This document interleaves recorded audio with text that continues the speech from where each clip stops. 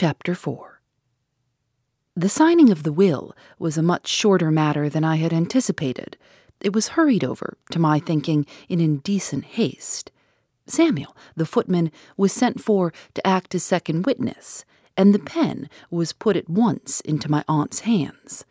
I felt strongly urged to say a few appropriate words on this solemn occasion, but Mr. Bruff's manner convinced me that it was wisest to check the impulse while he was in the room. In less than 2 minutes it was all over, and Samuel, unbenefited by what I might have said, had gone downstairs again. Mr. Bruff folded up the will and then looked my way, apparently wondering whether I did or did not mean to leave him alone with my aunt. I had my mission of mercy to fulfill and my bag of precious publications ready on my lap. He might as well have expected to move St. Paul's Cathedral by looking at it as to move me. There was one merit about him, due no doubt to his worldly training, which I have no wish to deny. He was quick at seeing things. I appeared to produce almost the same impression on him which I had produced on the cabman. He, too, uttered a profane expression and withdrew in a violent hurry and left me mistress of the field. As soon as we were alone, my aunt reclined on the sofa and then alluded, with some appearance of confusion, to the subject of her will. "I hope you won't think yourself neglected, Drusilla," she said. "I mean to give you your little legacy, my dear, with my own hand." Here was a golden opportunity. I seized it on the spot. In other words, I instantly opened my bag and took out the top publication. It proved to be an early edition, only the 25th, of the famous anonymous work, believed to be by precious Miss Bellows, entitled The Serpent at Home. The design of the book, with which the worldly reader may not be acquainted, is to show how the evil one lies in wait for us in all the most apparently innocent actions of our daily lives. The chapters best adapted to female perusal are Satan in the Hairbrush, Satan behind the looking-glass, Satan under the tea-table, Satan out the window, and many others. Give your attention, dear aunt, to this precious book, and you will give me all I ask. With those words, I handed it to her open at a marked passage, one continuous burst of burning eloquence. Subject, Satan among the sofa cushions.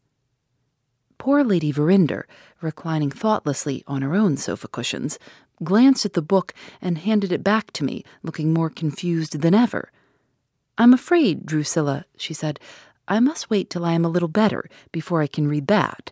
The doctor—" The moment she mentioned the doctor's name, I knew what was coming.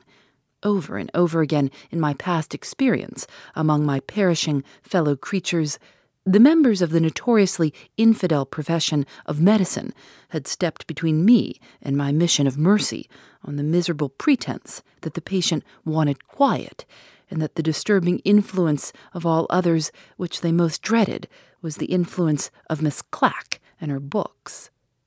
Precisely the same blinded materialism, working treacherously behind my back, now sought to rob me of the only right of property that my poverty could claim, my right of spiritual property in my perishing aunt. "The doctor tells me," my poor misguided relative went on, "that I am not so well today. He forbids me to see any strangers, and he orders me, if I read at all, only to read the lightest and the most amusing books. Do nothing, Lady Verinder, to weary your head or to quicken your pulse. Those were his last words, Drusilla, when he left me today." There was no help for it but to yield again, for the moment only, as before.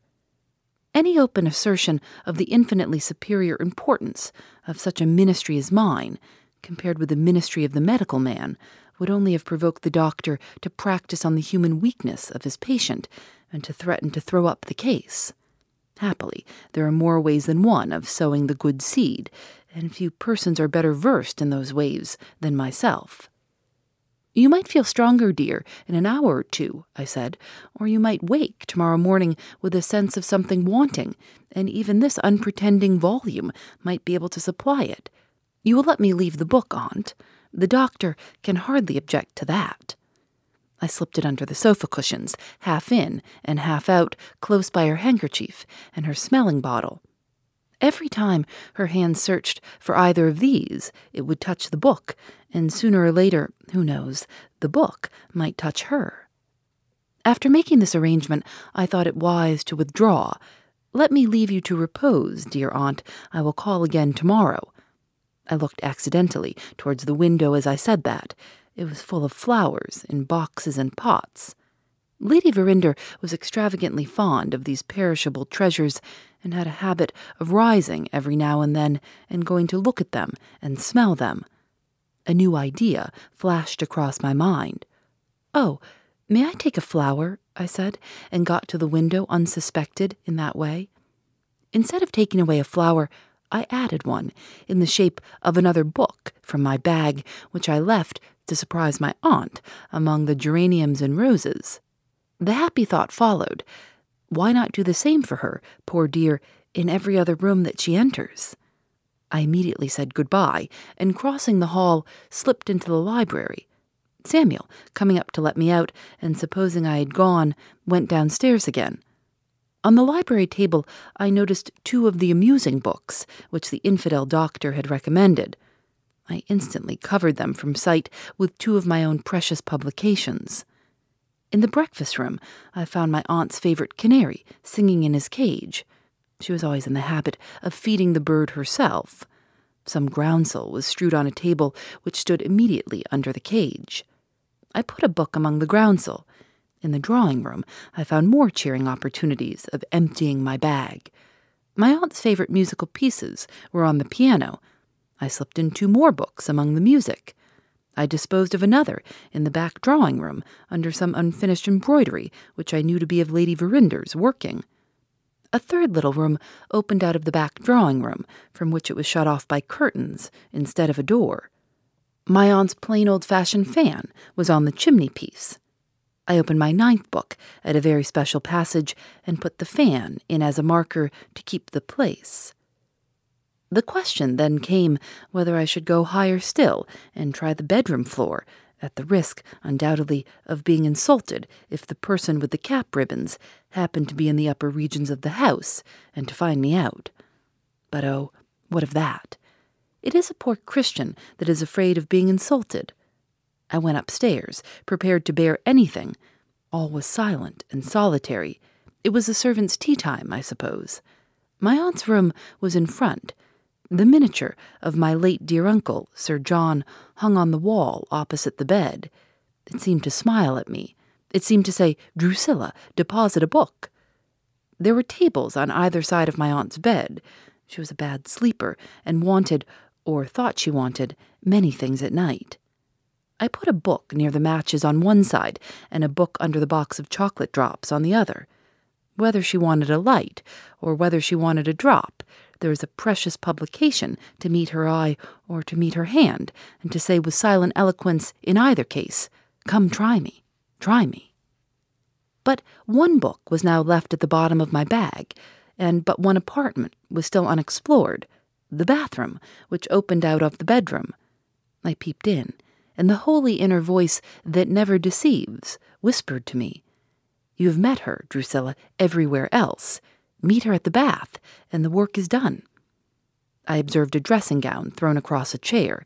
It had a pocket in it, and in that pocket I put my last book.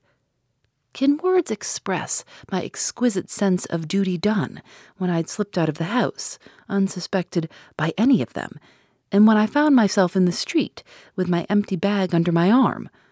Oh, my worldly friends, pursuing the phantom, pleasure, through the guilty mazes of dissipation, how easy it is to be happy if you will only be good.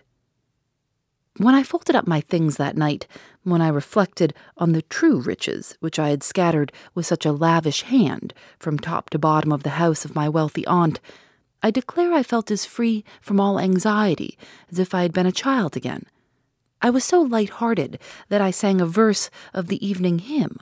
I was so light-hearted that I fell asleep before I could sing another, quite like a child again, quite like a child again.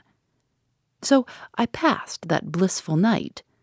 On rising the next morning, how young I felt, I might add how young I looked, if I were capable of dwelling on the concerns of my own perishable body, but I am not capable, and I had nothing.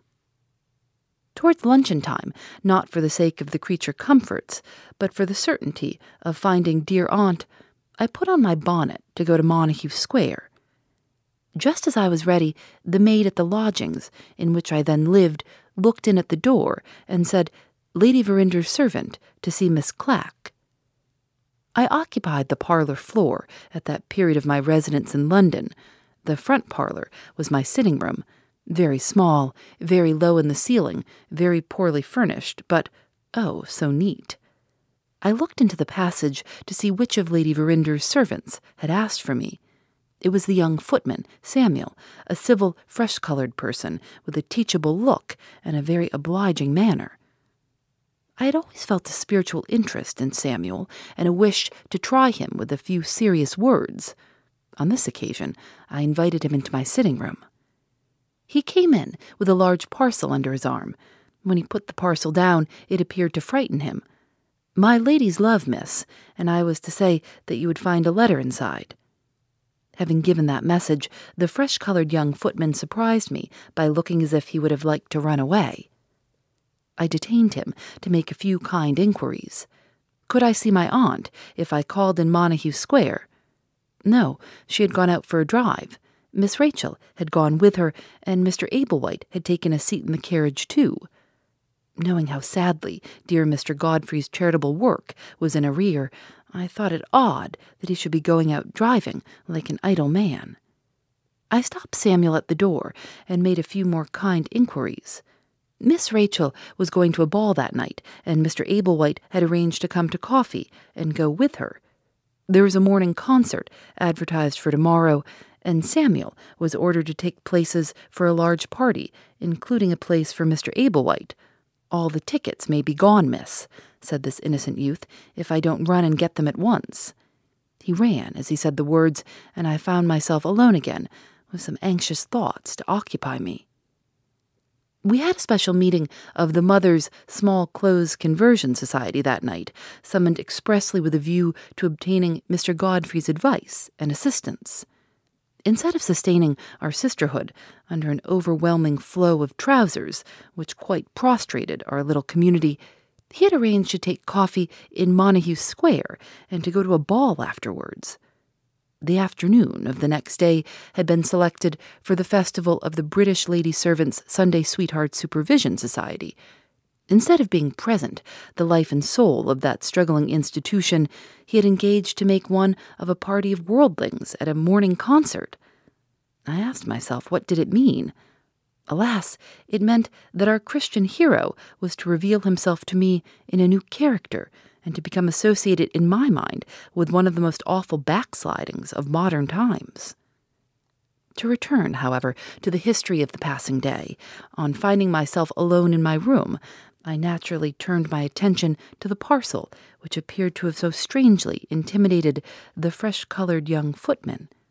Had my aunt sent me my promised legacy? And had it taken the form of cast-off clothes, or worn-out silver spoons, or unfashionable jewelry, or anything of that sort? Prepared to accept all and to resent nothing, I opened the parcel, and what met my view? The 12 precious publications which I had scattered through the house on the previous day, all returned to me by the doctor's orders. Well might the youthful Samuel shrink when he brought his parcel into my room. Well might he run when he had performed his miserable errand. As to my aunt's letter, it simply amounted, poor soul, to this, that she dare not disobey her medical man. What was to be done now? With my training and my principles, I never had a moment's doubt. Once self-supported by conscience, once embarked on a career of manifest usefulness, the true Christian never yields. Neither public nor private influences produce the slightest effect on us when we have once got our mission. Taxation may be the consequence of a mission, riots may be the consequence of a mission, wars may be the consequence of a mission. We go on with our work, irrespective of every human consideration which moves the world outside us. We are above reason, we are beyond ridicule. We see with nobody's eyes, we hear with nobody's ears, we feel with nobody's hearts but our own. Glorious, glorious privilege, and how is it earned? Ah, my friends, you may spare yourselves the useless inquiry. We are the only people who can earn it, for we are the only people who are always right. In the case of my misguided aunt, the form which pious perseverance was next to take revealed itself to me plainly enough. Preparation by clerical friends had failed owing to Lady Verinder's own reluctance. Preparation by books had failed owing to the doctor's infidel obstinacy. So be it. What was the next thing to try? The next thing to try was preparation by little notes. In other words, the books themselves having been sent back, select extracts from the books copied by different hands, and all addressed as letters to my aunt, were some to be sent by post and some to be distributed about the house on the plan I had adopted on the previous day. As letters, they would excite no suspicion. As letters, they would be opened, and once opened, might be read. Some of them I wrote myself. Dear Aunt, may I ask your attention to a few lines, etc. Dear Aunt, I was reading last night, and I chanced on the following passage, etc. Other letters were written for me by my valued fellow workers, the sisterhood at the Mother's Small Clothes. Dear Madam, pardon the interest taken in you by a true though humble friend. Dear Madam, may a serious person surprise you by saying a few cheering words. Using these and other similar forms of courteous appeal, we reintroduced all my precious passages under a form which not even the doctor's watchful materialism could suspect. Before the shades of evening had closed around us, I had a dozen awakening letters from my aunt instead of a dozen awakening books. 6 I made immediate arrangements for sending through the post, and 6 I kept in my pocket for personal distribution in the house the next day. Soon after 2 o'clock, I was again on the field of pious conflict, addressing more kind inquiries to Samuel at Lady Verinder's door. My aunt had had a bad night. She was again in the room in which I had witnessed her will, resting on the sofa and trying to get a little sleep. I said I would wait in the library on the chance of seeing her. In the fervor of my zeal to distribute the letters, it never occurred to me to inquire about Rachel. The house was quiet, and it was past the hour at which the musical performance began. I took it for granted that she and her party of pleasure-seekers, Mr. Godfrey, alas, included, were all at the concert, and eagerly devoted myself to my good work while time and opportunity were still at my own disposal. My aunt's correspondence of the morning, including the 6 awakening letters which I had posted overnight, was lying unopened on the library table. She had evidently not felt herself equal to dealing with a large mass of letters, and she might be daunted by the number of them if she entered the library later in the day. I put one of my second set of 6 letters on the chimney-piece by itself, leaving it to attract her curiosity by means of its solitary position apart from the rest. A second letter I put purposely on the floor in the breakfast-room. The first servant who went in after me would conclude that my aunt had dropped it and would be specially careful to restore it to her. The field, thus sown on the basement story, I ran lightly upstairs to scatter my mercies next over the drawing-room floor. Just as I entered the front room, I heard a double knock at the street door, a soft, fluttering, considerate little knock. Before I could think of slipping back to the library, in which I was supposed to be waiting, the active young footman was in the hall, answering the door. It mattered little, as I thought. In my aunt's state of health, visitors in general were not admitted. To my horror and amazement, the performer of the soft little knock proved to be an exception to general rules. Samuel's voice below me, after apparently answering some questions which I did not hear, said unmistakably, "Upstairs, if you please, sir." The next moment I heard footsteps, a man's footsteps, approaching the drawing-room floor. Who could this favored male visitor possibly be? Almost as soon as I asked myself the question, the answer occurred to me. Who could it be but the doctor? In the case of any other visitor, I should have allowed myself to be discovered in the drawing-room. There would have been nothing out of the common in my having got tired of the library and having gone upstairs for a change.